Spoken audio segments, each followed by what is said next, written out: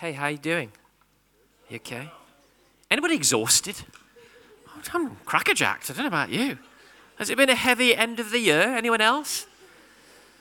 So I don't know if I'm preaching to you or preaching to me, but I'm going to talk about things like rest and peace and Sabbath today. Is that all right? I figure maybe some of us, and I'm preaching to myself, I kind of broke some of my own rules in November. I think I had 3 weeks without a day off, and that is zero to boast about. I'm confessing my sin to you. You get into a funny, weird place when you boast about how many hours you do. Understand, from all of your friends back to you, we don't admire you when we say that. We think, well, get control of your life, dude, right? Is that okay? So everybody say it to me, get control of your life, dude. Exactly. You're allowed to say that. Because sometimes we can end up in a bit of a society where we're kind of trying to outwork each other and exhaust each other. I've got a couple of great phrases, a couple of great statements. Let's see if I can find them here. Dallas Willard was one of the great kind of Christian philosophers of our time, and he said, listen to this, hurry is the great enemy of spiritual life in our day. You must ruthlessly eliminate hurry from your life. Wow. John Ortberg says this, hurry is not just a sign of a disordered schedule, it's the sign of a disordered heart. Wow, pretty intense. We live in a funny age. You know, I can't remember what the proper line is. I was thinking of it during the worship, but there's this thing about, do fish know what water is? Do they know they're in it? Do you know what I mean? One fish says to another, the water isn't very good, and the other one goes, what's water? You're kind of in this thing, and you don't even know you're in it. Many of us, we're all in this aquarium of life, not even knowing how subtly and powerfully the way the world moves is affecting us. And actually, many are today beginning to see that the way we have designed life, and for most of us, that's a default thing, not an on-purpose thing. It's just the way life comes at us, and subtly what we expect from life is not very compatible with a spiritual life walking with Jesus. We don't just want the purpose of Jesus, we need to learn the pace of Jesus. Anybody? Working life has changed a lot over the last 100 years. Henry Ford, when he started the first production lines with real intensity, he was losing so many workers that he had to employ about 80,000 people just to keep 10,000 on the production line, because that generation hated the production line. You were taking craftsmen who would make something beautiful and then said to them, so we just want you to turn a wrench 8,000 times a day. And they literally, the Ford workers, rioted over the production line. Do you know what he did? He doubled all of their pay and they went quiet. Meaningless life has a price. And we began to live for more meaningless things when God made us to be meaningful and restful and to truly live life. They were thinking 50 years ago that by now robots will be doing everything and we would all be working very short weeks and enjoying everything and enjoying each other and enjoying life and putting meaning in and having adventures and exploring. But instead, we actually said we'll work harder for more money instead, please. And life comes at us in this. Do we know the water that we're swimming in? This is the water that we live in every day. Anybody know what I mean? Work and hurry and hustle has kind of become the water that we swim in. And another side, and then we'll try and address these two in a few ways this morning, because I'm thinking December, maybe we need a little bit of time to reflect. So I don't know about you, I don't feel like my 2019 was very well organized. So I look back going, okay, we ran at some good stuff, and there was some stuff that I felt I needed to do, and I'm glad about that, but I want to be more thoughtful about 2020. So I kind of figure I can share some of that adventure with you, because if I'm feeling it, someone else in the room must be too. You've got to live thoughtfully. So one side is work and hustle and hurry. That's the water we swim in. There's another side too that's affecting us, and even science isn't quite sure what it's going to do to us. But let me use this story to explain it. Martin Luther King, at one point, in his life. He was imprisoned for driving 30 miles an hour in a 25 mile an hour zone. In other words, they had it out for him. And he was in a bit of a mess. Life was getting very difficult with the justice that he was running after. Not Martin Luther King, the other one. Martin Luther. No, Martin Luther King. Good, thank you for helping me. Martin Luther King, I am right. It's the tiredness speaking. I always get mixed up between the two. Anyway, you know which one I mean. I had a dream, that guy. Okay, I think I need a dream. Anyway, and he got back home, and he was in a moment of despair and quietness, just ready to give up. And in the silence, he heard God say, Martin Luther King, stand up for justice. Stand up for what is right. Stand up for what is good. And lo, I will be with you to the end of the age. And of course, Martin Luther went on to do all that he did. Here's the question I heard posed this week, because I've been kind of studying this whole subject this week. It's a great little line. Think of this. What if Martin Luther King had an iPhone? 70% of adults reach for their phones today. That's an actual stat. In a moment of boredness and quietness. And we fill every silent down moment with something to do. I'm nearly 50 years old. I can remember what it was like to say to Mum, I'm so bored. And anybody remember that era? And they'd say ridiculous things. Sorry, Mother. They'd say ridiculous things like this. Well, go and run around in the fresh air. Do you need to come through? Just come through. It's all right. Do a little dance as you go. It's okay. Thank you so much. One day we'll have a hall where the entrance isn't at the front. It'll be amazing. It'll be miraculous. Imagine if Martin Luther had an iPhone, and in that moment of depression or down, or just like many, the majority in this day of the smartphone, which has made us rather dumb, reach for our phone in the moments of quietness, the moments of stillness. And psychologists are still trying to work out what a generation who don't know what it is to pause in their day regularly and no silence. Work, hustle, hurry. The other thing is the constant white noise and information overload that we live in. What is it doing to our spirits and our souls? We're not very good at pausing and stopping and just listening to God in the quiet moments.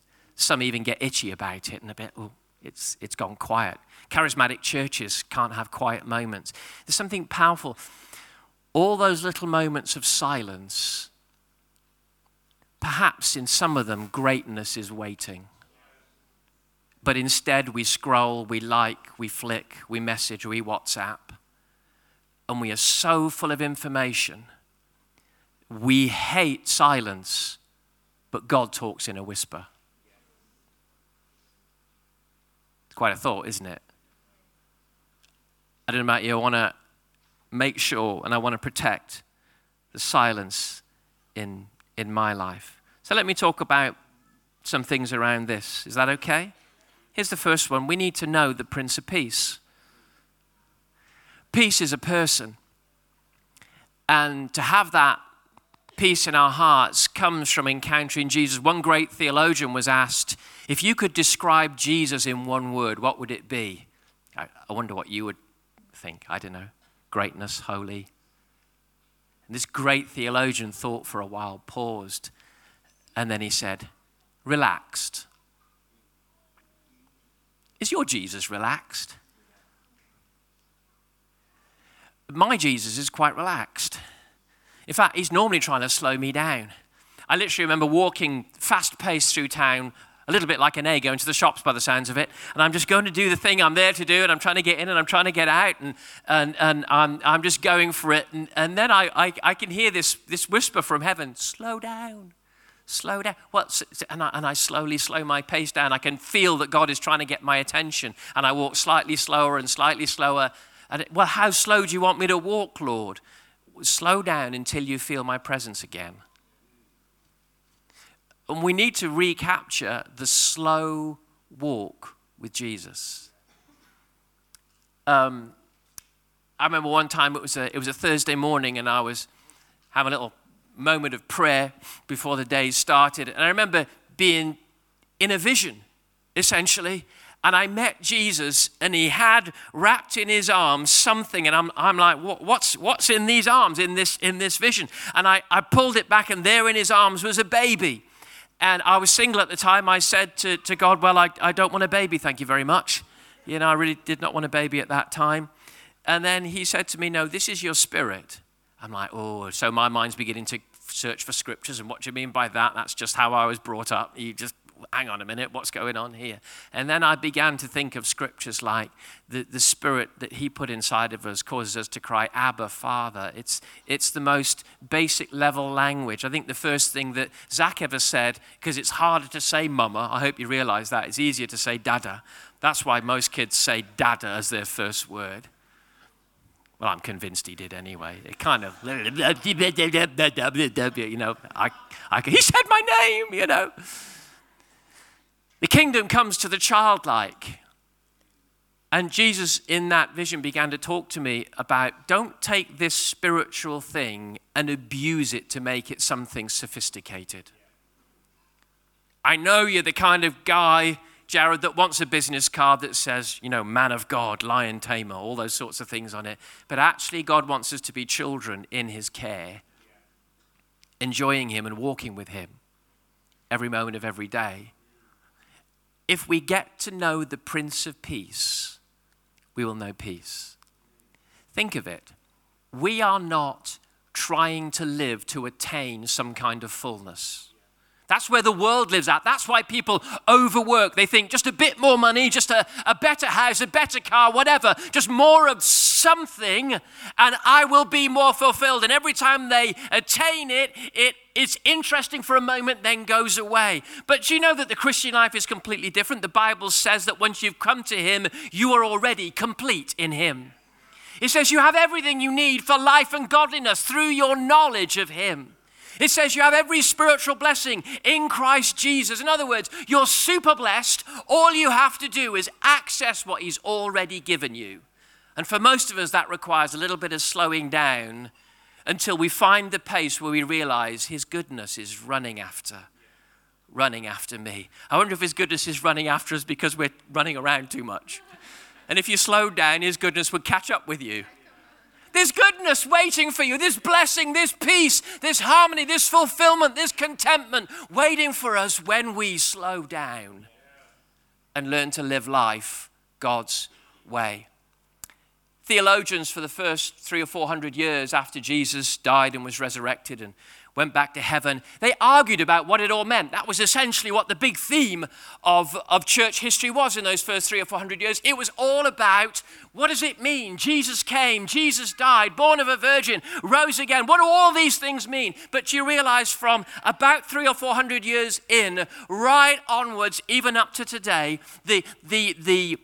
the conversation has largely all been about, with St. Patrick, with Augustine, with all these great people, up to the Reformation, they basically argued about how can we create life that abides in him. It's where you get people like Francis of Assisi and Augustine and all these. The great conversation was not, what does it mean that he died and rose again? The great conversation became, how do I abide in him and live out of the fullness of the goodness that he's already provided? And modern life fights against that. Because his goodness comes to some kind of stillness or rest in our hearts. Some faith, some trust, some unburdening of ourselves and saying, oh God, I'm living dependent on you. I'm not trying to become something. I am something. I'm loved. And I'm going to live out of that love and out of that peace. I think somehow we need to get back to the great conversation of, so how do we, in 2020, abide in him? Hello. How do we abide in him and enjoy him forever? Listen to these verses. Sorry, Darren. Wrecking the joint there. John 15. Listen to this from the Passion Version. And this is Jesus talking, and he says, it's John 15, verses 5 to 8. I am the sprouting vine, and you're my branches. As you live in union with me as your source, fruitfulness will stream from within you. But when you live separated from me, you are powerless. If a person is separated from me, he's discarded. Such branches are gathered up and thrown into the fire to be burnt. But if you live, listen to this phrase, in life union. Wow, I love it. If you live in life union with me, and if my words live powerfully within you, then you can ask whatever you desire and it will be done. When your life bears abundant fruit, you demonstrate that you are my mature disciples who glorify my Father. Abiding in him is what it's all about. There was an old English phrase used to talk about this sense of developing a life that abides in him. And the word was this, rule of life. What these guys were doing, St. Patrick, Augustine, people like that, the reformers, they were talking about a rule of life. And now it doesn't mean rules for living. It's not like 10 commandments or 10 ways to live. It's more this, the word rule of life, which is an old English phrase, literally means rule or ruler. And it was also the same word for trellis. That's why I've got that picture there. Something that a vine grows up. What's your life growing up? It needs some intentional structure so it grows properly. And they were saying and finding all kinds of different ways to say, how can I design my life? Not through rules, but simply intentionality so that I walk with God and enjoy God and his goodness flows into me so that fruit flows out of me. A rule of life. A beautiful word that I've heard used this week for this is formation. There are decisions that we can make that will form us into more and more beautiful people in Christ. Because it's a great question, isn't it? Just to pause kind of this time of year and ask, so am I growing in God or have I stalled? And essentially modern life can stall you because while you know information, it's not forming your heart properly. Or it's overwhelmed by other information. In the parable of the sower, Jesus talks about the weeds and all those sorts of things coming and choking what God wants to do in you. But if we have a chosen, intentional way of living, that then the life of God can grow up, we can live a powerful life. The reality is that everything in life that we do is forming us. Literally creating neural pathways in our mind. Every thought, every conversation, the people we hang out with, every scroll, every like, of course, tech is a huge piece with this when it comes to the noise of life, isn't it? Tech is designed to fill our life with noise. It's designed to be addictive. Box sets, just one more. Anybody sat there till 2? Just one more episode of 24, do you know what I mean? Going back a bit, if you know any good box sets, let me know. But these things are designed to be addictive. Why? Because we live in an attention economy. With social media, do you realize you are not the customer, you are the product?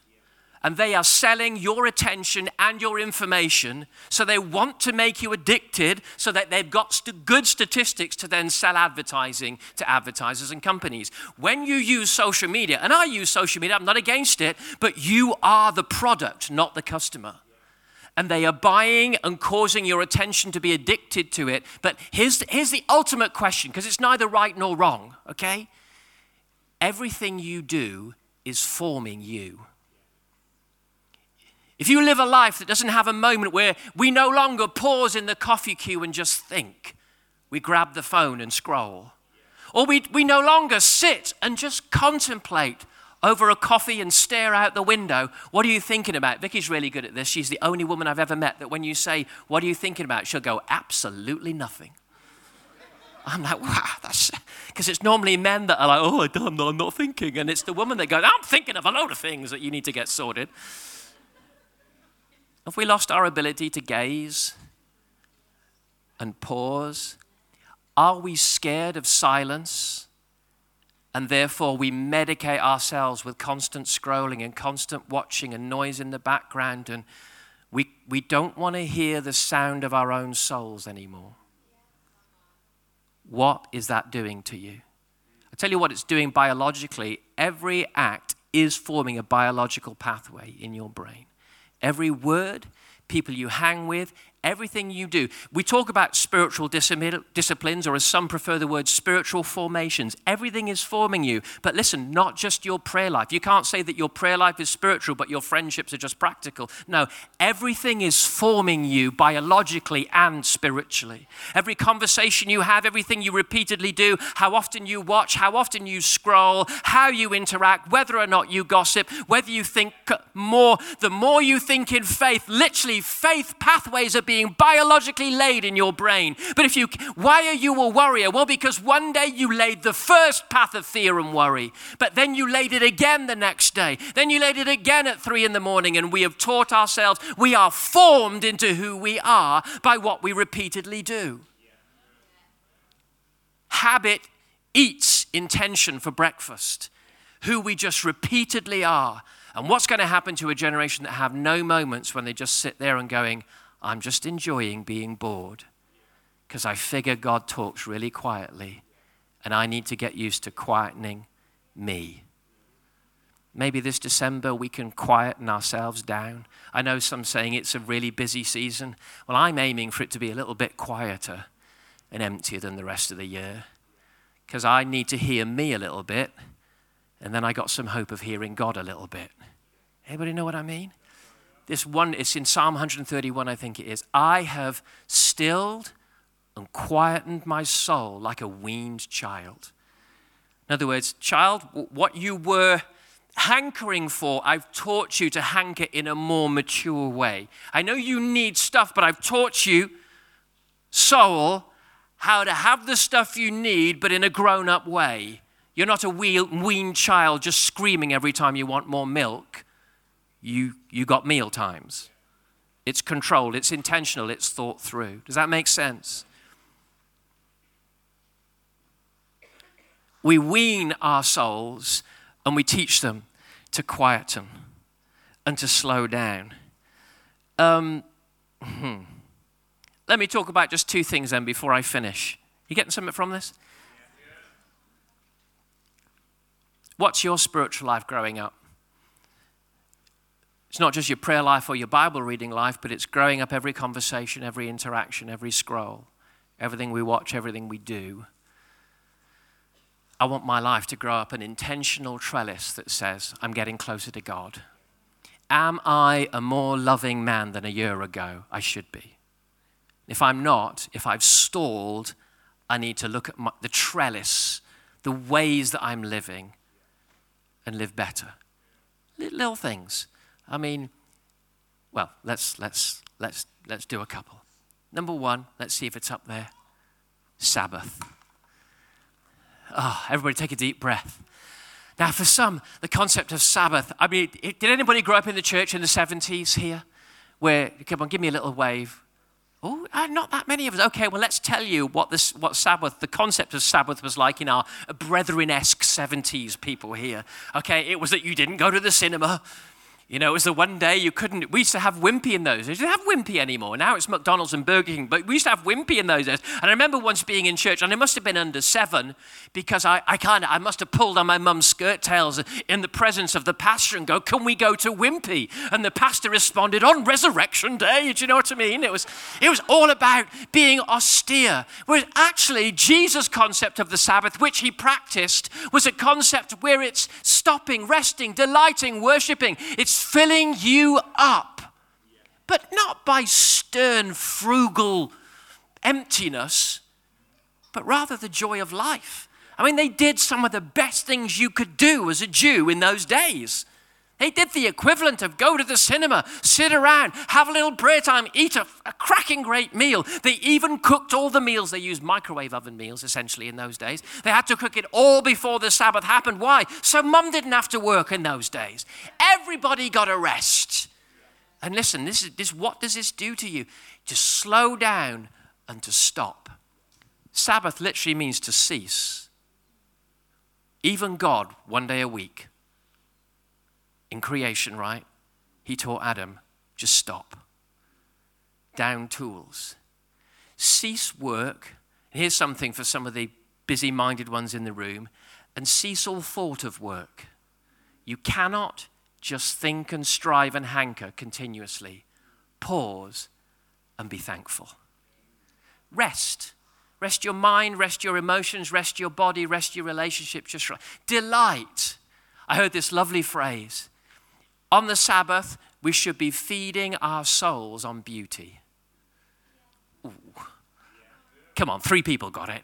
On the Sabbath, in an ugly world, you need a day a week when you say, you know what, I'm not going to watch news on the Sabbath. I'm going to start switching the TV off and not watching news. Why? Because I get enough ugliness through my week. What would a day a week? I'm throwing out suggestions here, okay? This isn't law. But I'm saying we need to think like this because this is how Jesus, our master, thinks. Take 24 hours in your 7-day week and just think of beauty. Nourish your soul on the beauty of God, on the beauty of art, on the beauty of the countryside, on the beauty of a carvery at the Red Sails. There's a concept called pleasure stacking, which is when you pick 6 things that you just love and look forward to. With me, it always involves food. It involves people I like. It involves going to places I like. And this is what the Sabbath should be like. You should be pleasure stacking on the Sabbath. It's not a frugal day of boredom. It's a day when you stack up things that are both spiritual and just purely enjoyable. And you put them all together and you go, I'm going to have a day when I replenish and I recollect and we reconnect as a family. And in the midst of all that, we praise God and we love God and we're grateful for all that we've got and we worship Him for His goodness in our lives. What would one day out of 7 do to our family? If we said, today we're going to eat together. I mean, we do always in our family anyway, but I know some work all kinds of hours where that's harder. What if there was a day a week? What would it do to us? But we said, no. Now, this isn't old-fashioned Christianity. This is one of the 10 Commandments that was punishable by death when you broke it. That's how important He thinks rest is. Because if not, you don't know the water that you're swimming in. And you do spiritual things, but you've stalled in your heart. You're not more loving. You're not more close to God. You're grumpier with the people around about you. You're not as centered, as able to cope with life. You need rest. And I know these days our idols don't tend to come carved and in temples with candles around. They're more subtle and they affect our hearts in more subtle ways. But it can be idolatry that I can keep going. I don't need this thing called rest. I can see all the young mums looking at me like now, slightly cross-eyed, going, just shove off. There are definitely seasons when it's harder, right? Without a doubt. It's like every time I preach about quiet times, all the young mums look at me like, shove off, you know. Do you know God gets all that? So in other words, it's not pristine. Sabbath isn't pristine. It's also for the mess of life. But what if we aimed to be more rested and thoughtful in the way that God designed life to be? Sabbath is a miraculous concept. You know, there was a revival in Filey, not far from here, quite some years ago, an incredible revival. And when it was a strong fishing village, and lots of the fishermen got saved, and this was big argument because they used to fish 7 days a week, but now the ones that came to Christ decided we're not going to fish on the Sabbath. And the others were like, we can't afford to give up a day's fishing. But all the Christian fishermen who decided not to fish on the Sabbath, they caught more in 6 days than the others caught in 7. Sabbath is miraculous. This concept, you just pause, rest, be together, talk again in the presence of God and be grateful. It's a day to teach our souls not to hanker, but rather to be grateful. It's not a day to sit and think, what more do I want? It's a day to pause and say, I'm thankful for what I've got. It does something. Gratitude rewires you. It's forming you in the way that we think. Stopping, resting, delighting, and worshiping. In the French Revolution, they tried a 10-day working week. Mental illness went through the roof, not plummeted, went through the roof. Suicide went through the roof.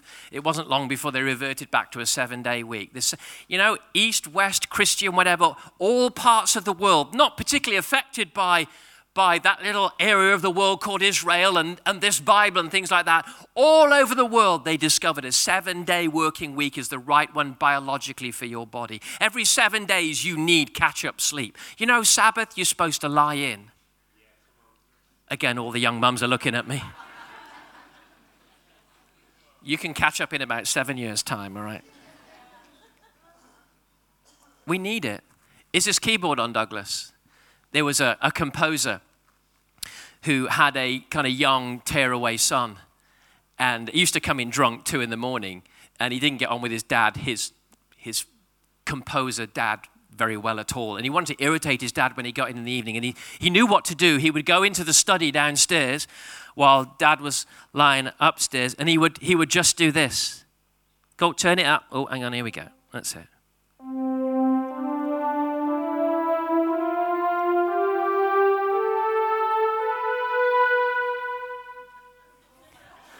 And he knew his composer dad would lie there going, he hasn't finished the scale. He hasn't finished the scale. And dad would have to come all the way down the stairs and come up to the piano and go.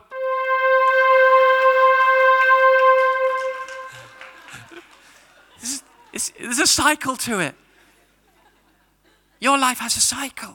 Many of us, we never finish the scale. And we're so used to swimming in this water, just kind of hanging on spiritually. And we live with this low-grade anxiety and low-grade depression. It's because we're swimming in water that we haven't really analyzed and gone, how am I living? How am I scrolling and watching and thinking and interacting? It's affecting us. You've got to finish the cycle and have a day to stop and go, God, thank you. I worship you. Isn't that a beautiful painting? Isn't this beautiful countryside? Kids, let's play. Let's eat a meal we love. Let's do something we enjoy. And let's put a bit of beauty into our week, because so often for many of us, the week can be a bit ugly. You need a day a week to feast your soul on beauty. Otherwise, your soul becomes jaundiced and a little bit lost. And the last one, and I'm nearly finishing. This is a good one for Pentecostals. Silence.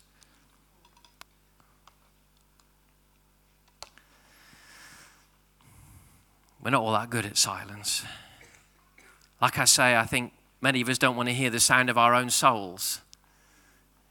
And so we medicate in all sorts of ways, but one of the ways is the continual noise and hustle and hurry and the kind of strange reverence for over busyness that we have.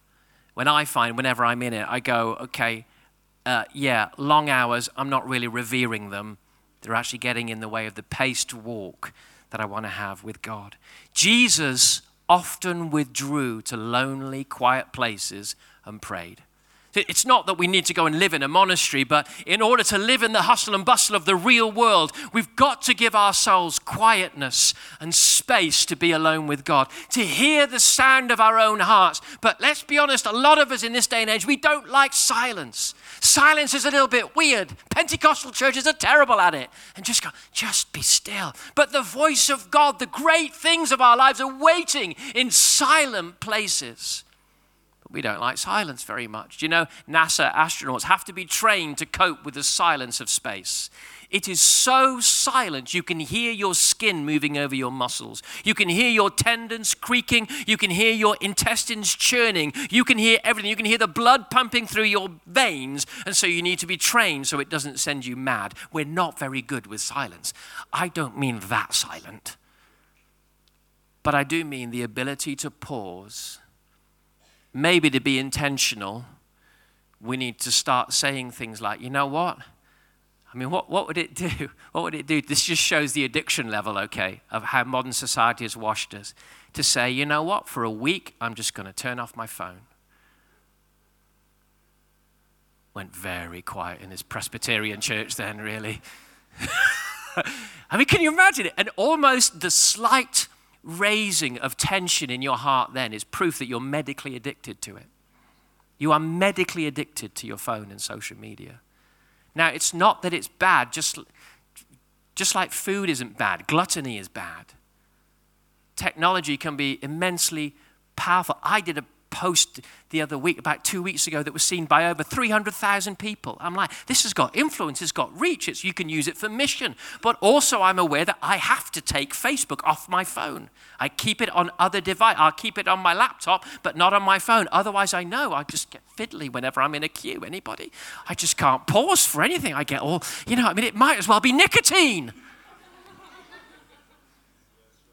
And as we're filling all these little moments, what about, so I hear of people these days saying for a day a week, for, I can't remember what it was, a week, a quarter, for a month, a year, whatever.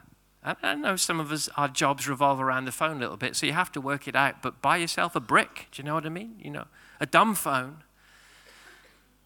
You won't die from lack of connectivity, but you will die from lack of connectivity to God. In fact, you're dead already, probably. Or gasping for breath, unaware that, why am I living? I'm a Christian. I go to a church that believes in faith. I mean, we're not just nominal Christians. We believe in the God of miracles. So why do I live with low-grade anxiety? I haven't thought about the rule of life, the trellis that my spirituality is growing up. I'm just kind of going at life. How's about this December we think about work and hurry and technology, what we watch, how much time we spend doing really healthy things that are good for our souls. One of them being silence. What if we went silent? What would it do? I've stilled and quietened my soul like a weaned child. Just imagine it if Martin Luther King had an iPhone. And in his depressed moment, he was scrolling instead of silent. I wonder how often the voice of God, is it Revelation 3, end of, I stand at the door and I knock. But we got our headphones in.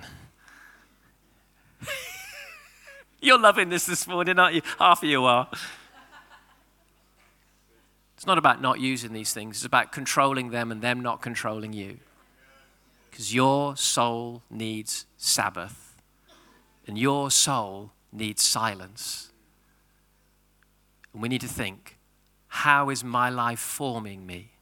God, would you give us wisdom as we go into 2020, that we would walk the right pace, that we would be informed as godly people into the image of Christ, that we wouldn't just swim in the water that we find ourselves in, but rather we would thoughtfully build a rule of life, a way of living, a trellis, a structured, intentional way of living that our spirituality can grow up onto.